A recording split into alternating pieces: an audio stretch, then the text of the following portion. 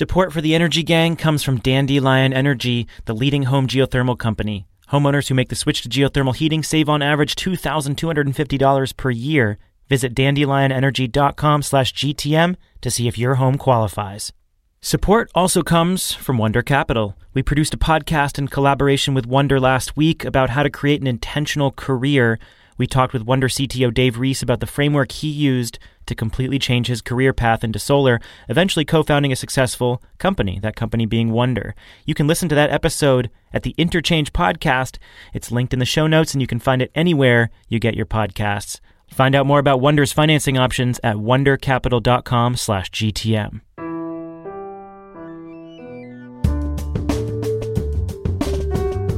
From Green Tech Media, this is The Energy Gang, weekly debates and discussions about the fast-changing world of energy, clean tech, and the environment.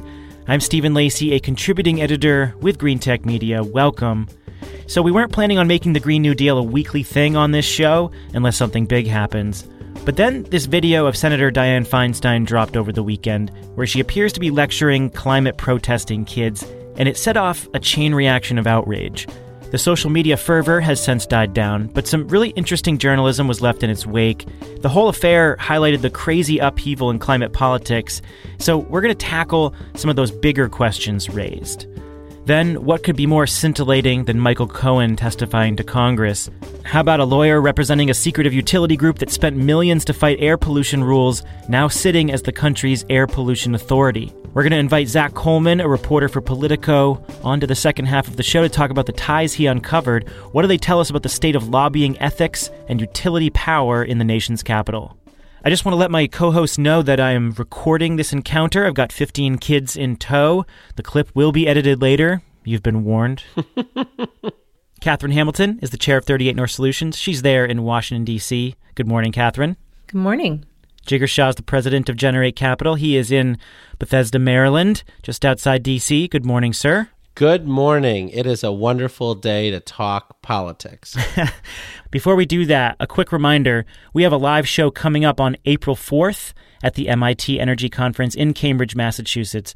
Will Jigar wear his puffy vest? Jigar, are you going to wear your puffy vest? I think I'm expected to wear my puffy vest at this point. Will Catherine try to control me and Jigar from fist fighting? Catherine? Of course. I always, I represent that role. So what will power grids look like in 2040? That's the topic that they're covering at the conference.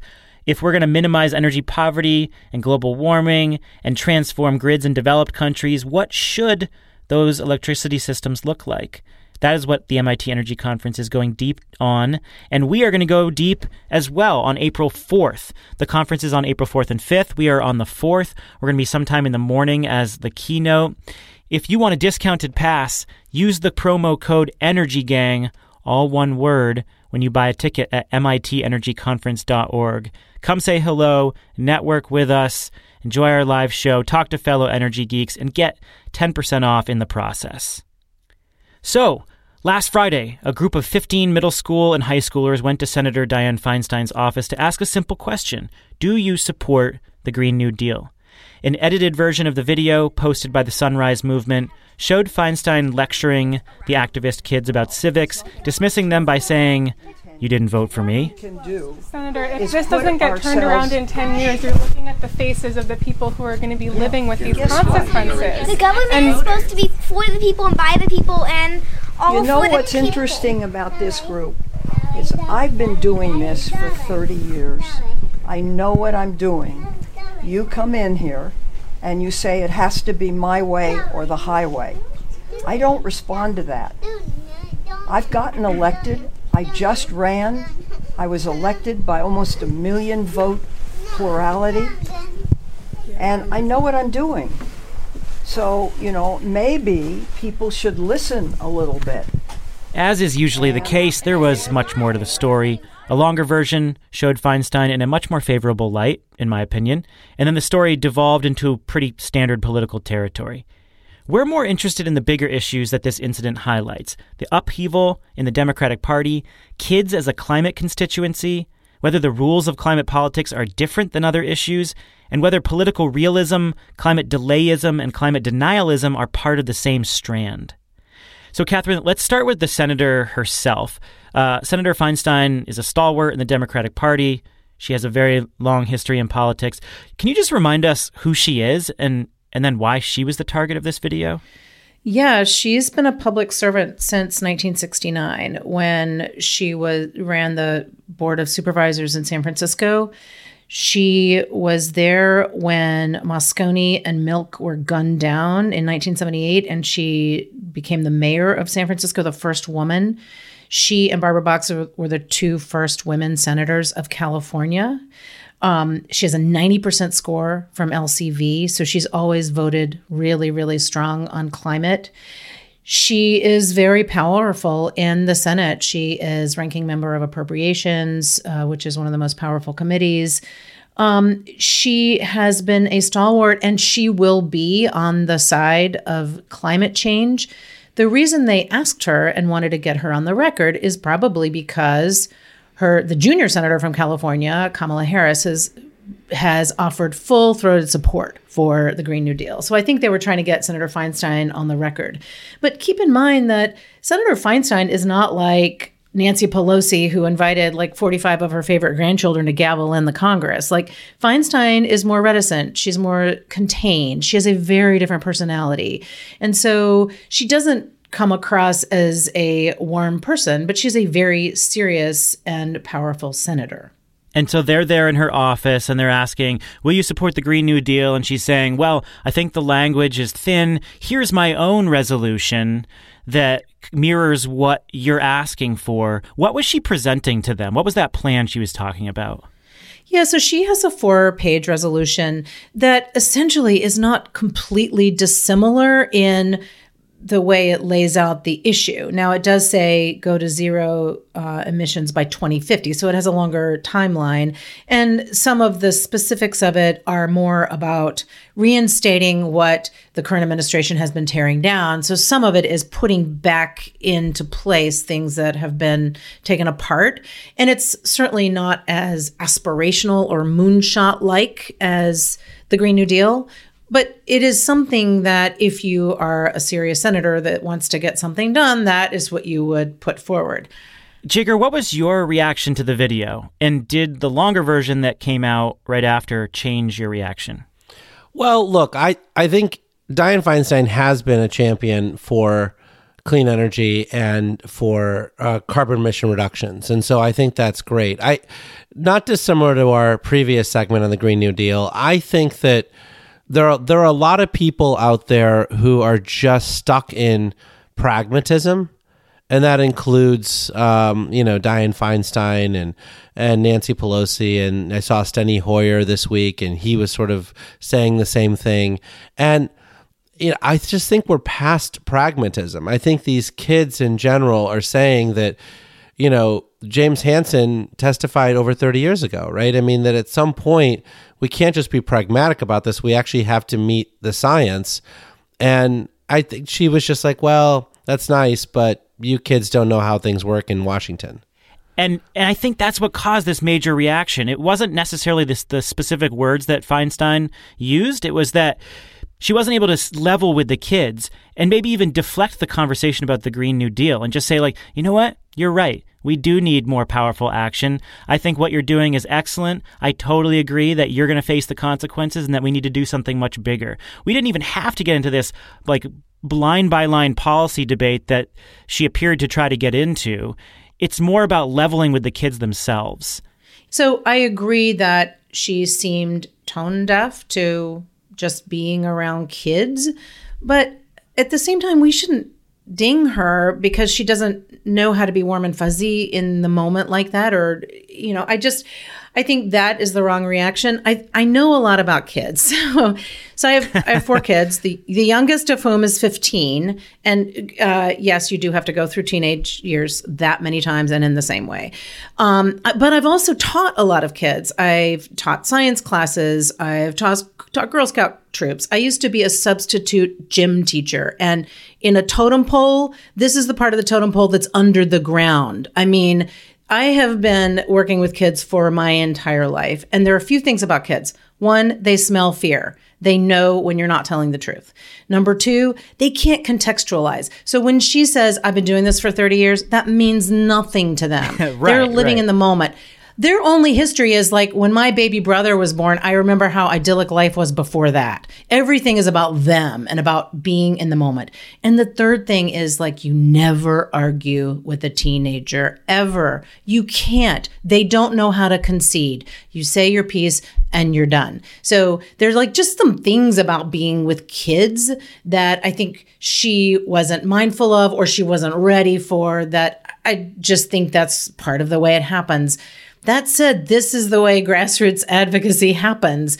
People show up. They're your constituents. You have to interact with them. And I think that's something that every single politician has to do.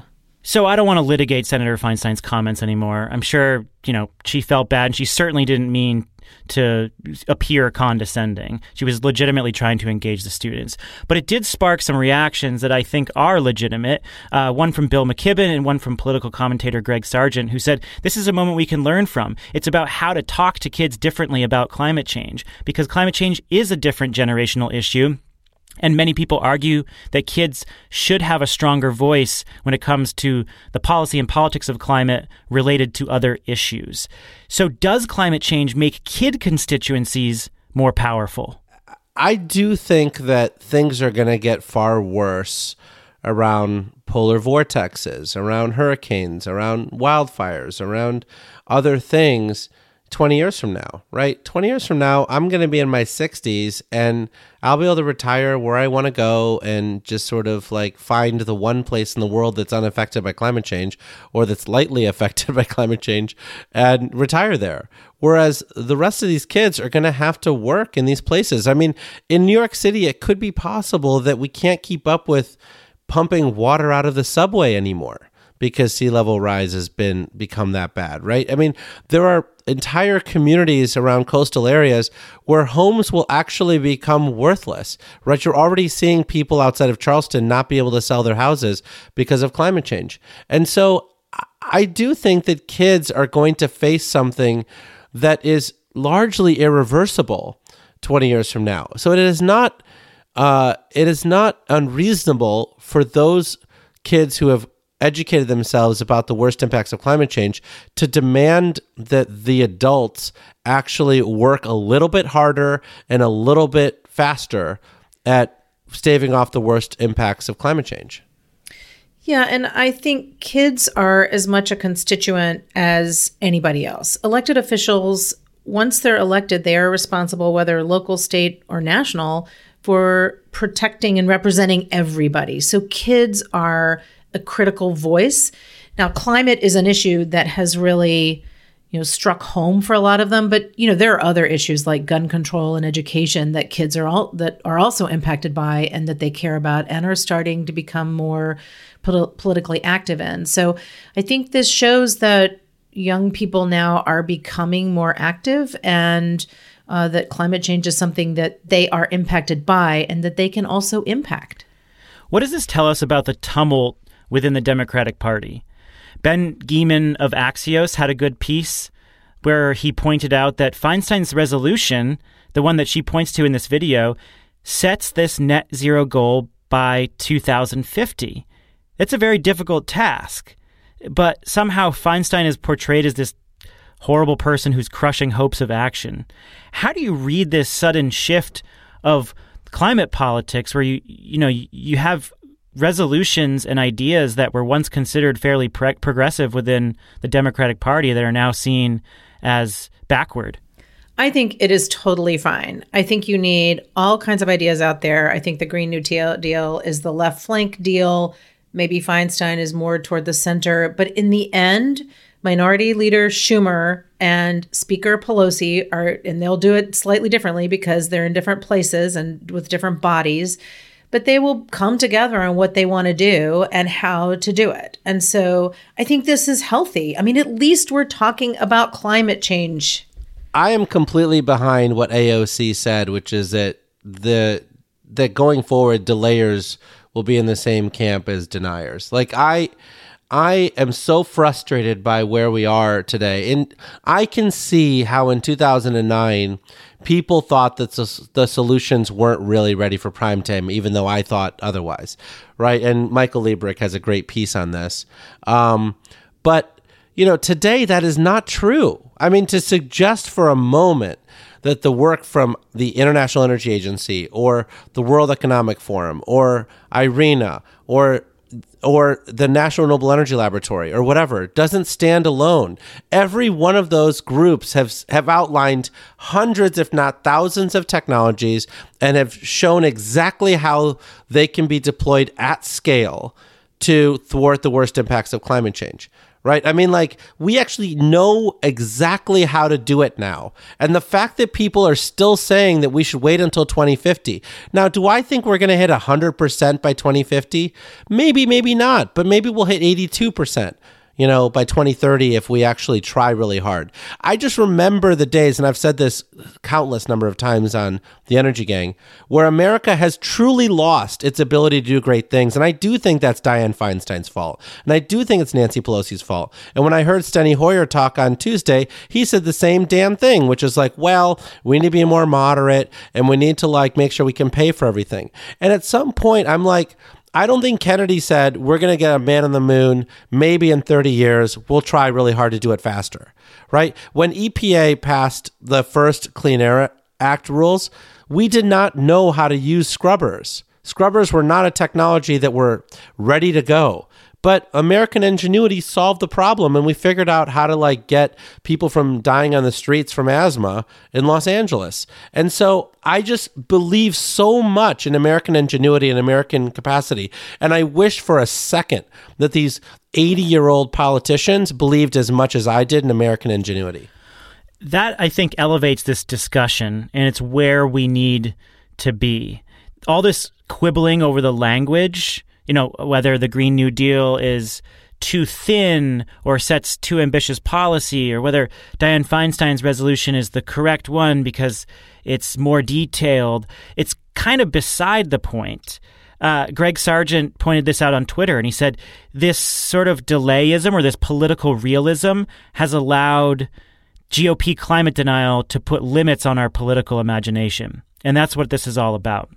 And then, as you pointed out, Jigger, AOC later tweeted about climate delay, saying climate delay is on par with climate denial.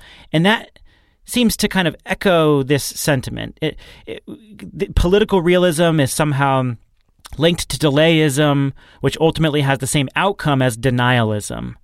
How do you read that through line, Catherine? Is that taking it too far, or does she have a point?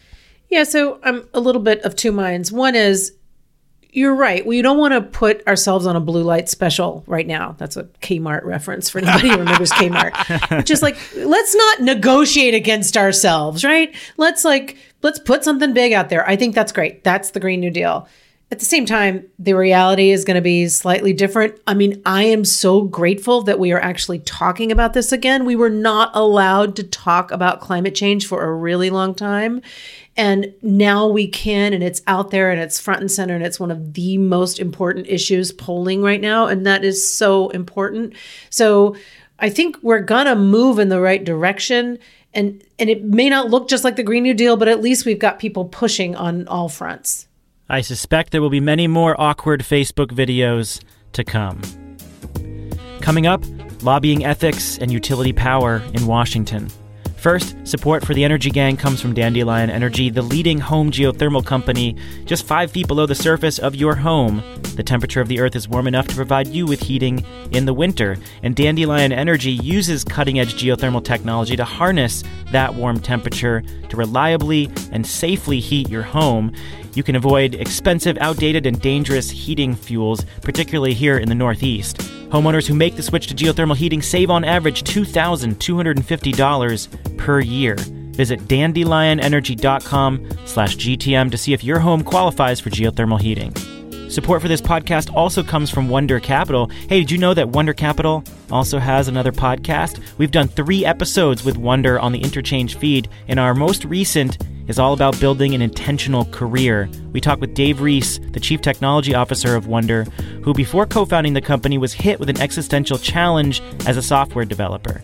So in this episode, we detail how Dave made specific choices to change the direction of his life and how to design a career, a product, and a startup team with intention. Listen to that episode on the Interchange feed and find out more about Wonder at wondercapital.com/GTM.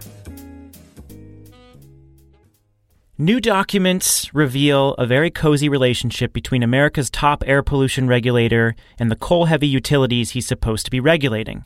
Bill Wareham is the Assistant Administrator of the Office of Air and Radiation. That's EPA speak for Power Plant Cop. Here are a list of things that the office covers straight from the EPA website: pollution prevention, air quality, industrial air pollution, acid rain, ozone depletion, radiation protection, and climate change. According to Wareham's bio on the site, he recently worked as a partner for Hunton & Williams, LLP, where he focused on air quality issues. What isn't there in his bio? Just a few months before taking his post at EPA, Wareham's firm and Wareham himself were working directly with a utility group focused on fighting EPA air quality regulations. Zach Coleman is a reporter for Politico. He's one of the reporters, alongside Alex Guillen, who revealed the extent of the relationship between Wareham and coal utilities. And it also sparked some other journalism on Wareham's ethics from the Washington Post.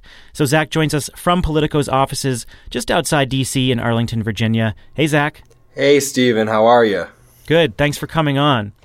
So who's Bill Wareham, and why did you direct your attention to him? Well, Bill Wareham, as you noted in your intro, is the EPA Air Administrator. He has the whole suite of the regulatory folder on climate change policy, air pollution.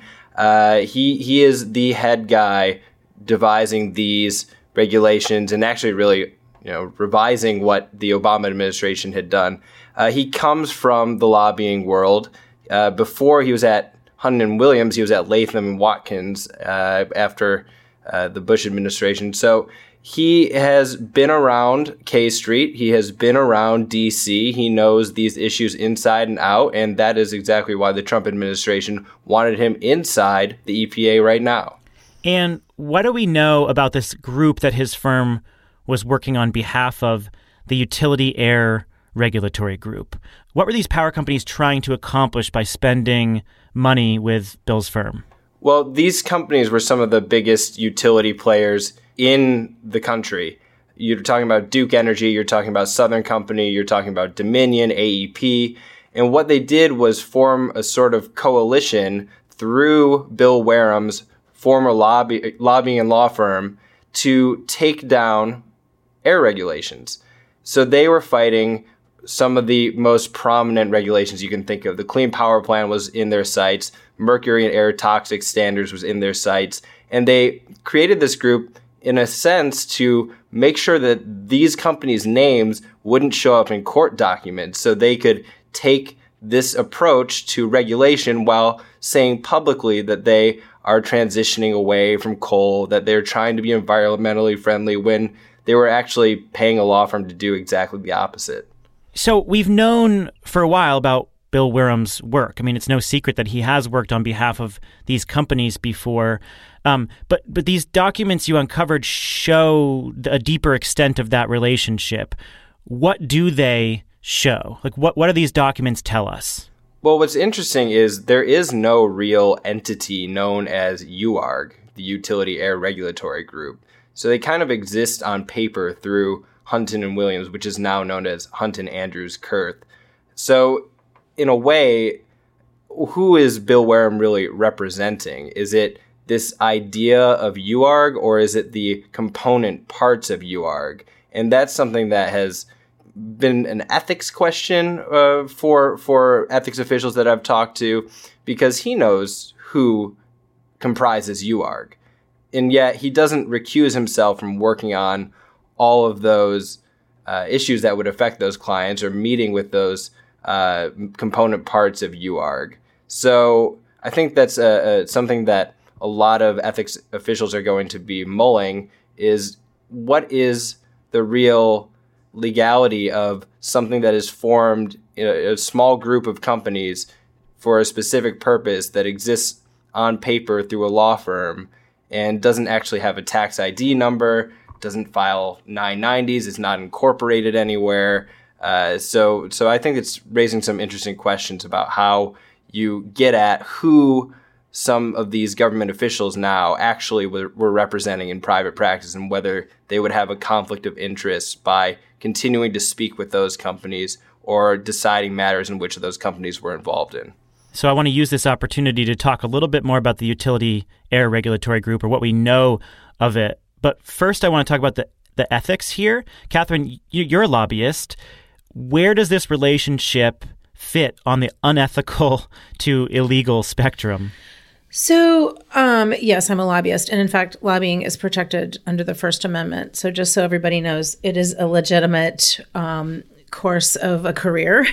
There are a lot of coalitions that form. This is one way to really get things done in DC, is to pull together people who have the same mission and work towards some kind of mission-based campaign. We do it all the time with what we do at my firm with clean energy and land issues. So this is not unusual. I think what is unclear in this instance is what exactly he's been recused from. So that seems unclear. And I think the Inspector General is going to be doing an investigation, and the House of Representatives is going to do an investigation of that. So part of it is, what are you recusing yourself from?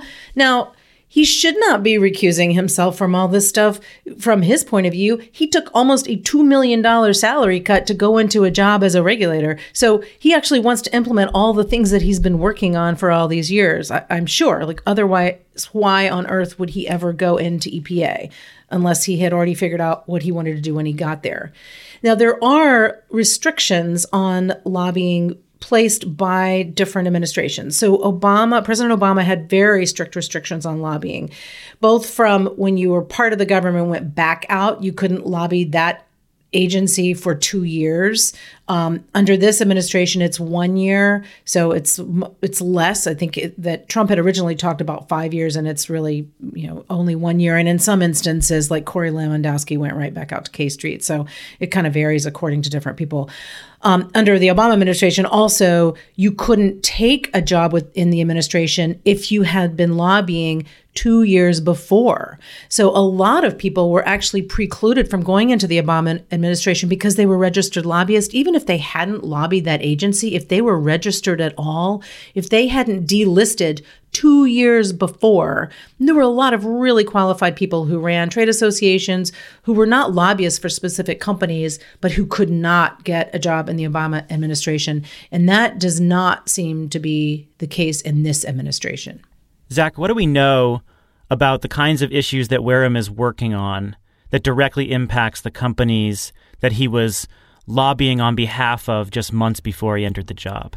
Right. So he is working on the replacement for the Clean Power Plan rule, which is known as the Affordable Clean Energy Rule. That's directly tied to what UARG had been trying to tear down. They were very much against the Clean Power Plan. He's also working on the mercury air toxic standards. Again, that's another policy that UARG had in their sights. He's also working on New Source Review, which is a complicated permitting regime that basically says if you're going to make an upgrade to any facility, you have to go through another round of permitting if that upgrade is going to result in more pollution. So he's got some of the biggest targets from UARG in his sights, and that's exactly what he's working on. His basic portfolio is what UARG was trying to tear down. Jigger, I want to get your take on UARG. How do you square this private activity with many of the sort of milquetoast public statements from these utilities about regulations? It's clear that they're spending a lot of money to fight these regulations still. I think we have to start by saying that, to Zach's reference earlier, Bill was collecting money up until he got his job, right? So the utility companies who cut those checks knew that this was a pay-for-play membership fee, right? This was not lobbying in the traditional sense where they were saying, well, we're going to give you this money to influence regulations. They gave them this money knowing full well that Bill was being considered for this position at EPA. Right? So this is as close to a bribe as you could probably make. And I think it's important for folks to recognize it as such and not just influence. Because I think it colors it differently from an ethics point of view. And then I think when you square this with renewable energy and all the other pieces that people are saying nice things about, it comes down to the fact that this is really complicated, and I don't know how to square it in my own mind with the fact that these are investor-owned utilities. There's a reason why Duke is at the top of that list, right? For all of the stuff that Jim Rogers said beforehand and the current CEO is saying now, they are one of the most polluting companies in the country. From their coal plants to their fly ash ponds that routinely spill illegal amounts of fly ash into waterways during hurricanes, which are becoming increasingly more frequent. So they are in an existential crisis. They need relief from these fly ash regulations, or else they will cease to do business in North Carolina. Zach, of course, you have to be very careful in the way you phrase this sort of relationship, but let's kind of play off Jigger's characterization there. Do you think that Wareham was doing business with these utilities under the assumption that he was going to have this high-profile job within the administration? I mean, what can we say about that, the promise of what that relationship would bring? I wish I could get into his head and, ask whether that was something that he was considering all the while. But the fact of the matter is, UARG had been part and parcel of Hunton & Williams for several years. This didn't start when Bill Wareham's name started circulating in the rumor mill. So I can just say that this is something that Bill Wareham wants to do. A lot of the policies that he's taken up since rejoining the federal government are the same things that he was working on when he was in the Bush administration as the number 2 under Jeff Homestead in the Air Office. So I don't know whether it's a pay-to-play thing where they knew exactly that Bill Wareham was going to be the guy in charge. However, they knew very well that Bill Wareham could be a guy in charge. I think that that's very fair, that he is someone who has been active in some of the more high-profile regulatory cases of the Obama years. So if you had a short list of people who would be good in the Air Administration office in an EPA, in a Republican EPA, you would probably think Bill Wareham's on that short list. Oh, definitely. And there are over a dozen EPA nominees that were former lobbyists, so including from Hunton. So they've really been stacking it up. So they had to know. And he was acting assistant administrator for that same office under George W. Bush, and the Democrats blocked that confirmation. Catherine, you're very familiar with the brokerage of power there in Washington and how big groups spend money on lobbying. How do you square the public declarations of a clean energy transition that we've heard from many of these utilities with the amount of money that they're spending on fighting,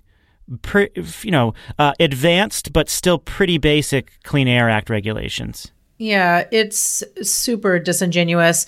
They also have so much power that if you're trying to even get one little thing done, they can say, oh no, we're just going to crush it. We don't really care about that thing, but we're going to kill it anyway because we can. I mean, this happens all the time with what we work on because certainly the clean air, and I represent a lot of small startups in innovation, they can't compete with the funding that these companies have. So you have to figure out other ways to get things done.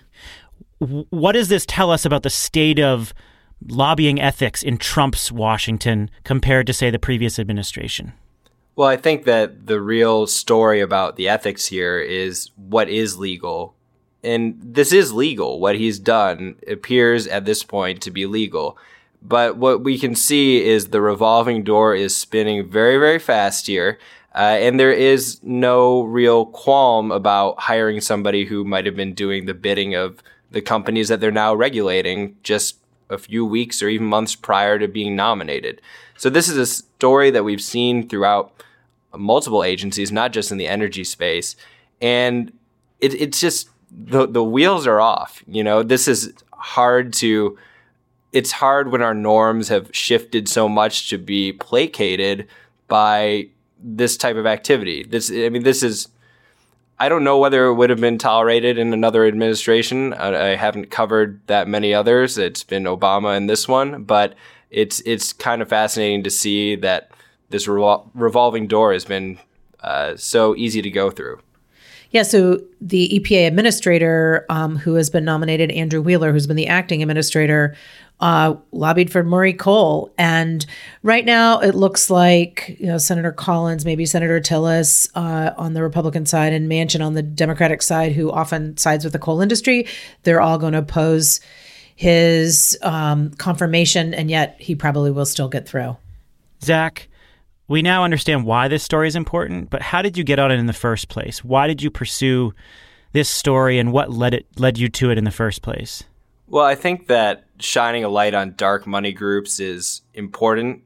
There's only so much that we can do from FOIA, and we know very well that industry players are very happy to spread their money around in ways that we can't track. So I've reported previously on utility interest ties to ALEC and some of the lobbying that they were doing through ALEC to essentially gut greenhouse gas regulations and policies, even while they were putting on a public face that was very different than that. So that led to a natural interest in an organization like UARG. And at this time, when there are a bunch of former lobbyists in the EPA, I think it's absolutely an appropriate time to figure out whether some of those officials are connected to some of those dark money groups and whether they're acting on behalf of the companies that are actually funding those groups. Zach Coleman is an energy reporter for Politico Pro. He is a pro himself. I've been following his work for many years. Fantastic reporting, sir, and thanks for joining us. Thank you for having me.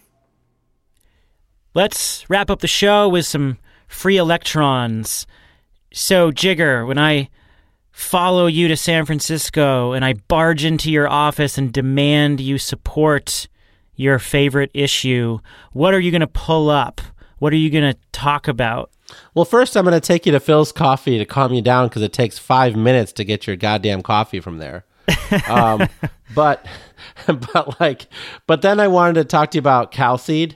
So, our good friend Danny Kennedy runs CalSEF, and they've got this program called CalSeed, which has funded 46 companies with over $20 million of capital immobilized. And they're generally like $450,000 grants to really help early stage companies prove out their thesis and get to the next level. And they've got their application process is open from March 1st to March 11th for the next round of companies. So if you've got a great company and you think that $450,000 or something less than that would help you get to the next level to prove out your concept, then they are open for business.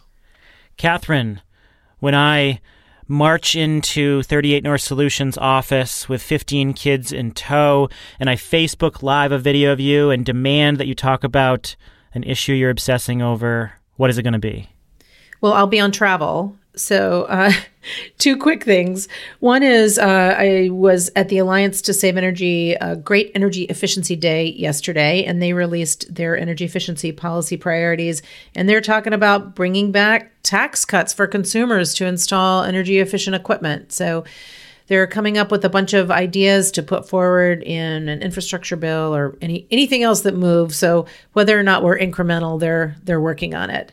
The second thing I wanted to mention was, for anybody who hasn't signed up for TomTom Festival yet in Charlottesville, Virginia, should do so. Jigger spoke there last year, and I'm going to be speaking at the Renewable Energy Conference on the 10th. And they wanted me to just do a straight up speech, but I had a better idea, which was to bring my brother in, who lives in coal and farm country in Southwest Virginia. He has his own clean energy radio show, and he is going to interview me, and I'm going to interview him too. So it should be really fun and funny. The two of us have always had a really good time together. So please sign up for the TomTom Festival. That is so cool. The TomTom Festival has a very interesting lineup, and I am so sorry that we couldn't do a live show this year. We did get an invite, and I'm just going to be traveling, and we have a live show at MIT right before it. So it didn't work out this year, but we would love to do a live show there in the future because it is a really fantastic event. And I know that one of my favorite podcasts, the Slate Political Gabfest, is going to be doing a show there. So we will join that lineup in a future year. It's worth your time if you want to go check out some of the other sessions and check out Catherine's cool interview with her brother and what Jigger's talking about. Yeah, and I took my family there last year, and they had a great time. So my son was only 2.5 at the time, and he just loved it. The arts and crafts, and they've got one of the largest farmers markets. It's a really great place. That's awesome. My mother's coming because I'm from Lynchburg. It's right down the road, so she'll come and watch her kids. So the question is, will you walk or will you drive? And driving is on people's minds these days because my generation, the millennial generation, supposedly is going to ditch their cars and drive way less. We've talked about this on the podcast in the past. There were a lot of pieces of analysis that came out around the 2012 timeframe showing this pretty strong dip in vehicle miles traveled nationwide, and in particular among millennials who are increasingly moving to cities, using public transportation and shared transportation options, just choosing not to buy cars. Well, what we've seen now in recent years is that story is turning around, and it appears that the dip we saw was really fueled by the recession.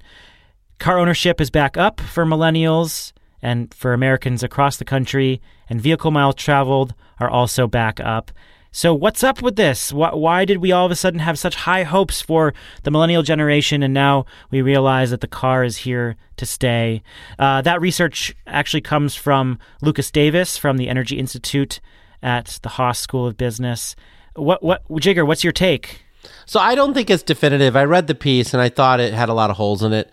It is true that there has been a tremendous amount of housing that has been built even in places like Phoenix that have no parking, right? They just assume that consumers will find other ways to get to work. And so I do think that trend bodes well, and a lot of millennials live in that housing. It's also true millennials are not that young anymore. A lot of them are in their late 30s, and they, have kids and move to the suburbs and whatever, and Uber and Lyft and all those guys haven't created the new mobility dream yet that is allowing them to live their lives car free. So I do think a car-free lifestyle is coming for even people who live in the suburbs and rural areas, but I think we're just another 10 years away. Well, we are just seconds away from the end of the show. That's it, folks. Spread the word about this show. Give us a rating and review on Apple Podcasts, Stitcher, or anywhere you get your podcasts. Follow us on Spotify. I know a lot more of you are listening to us on Spotify. They are really coming out strong out of the gate, focusing on spoken word audio now. So very exciting. If you're on Spotify, check us out there as well. With Catherine Hamilton and Jigger Shah, I'm Stephen Lacey. This is The Energy Gang, produced by Green Tech Media and Postscript Audio.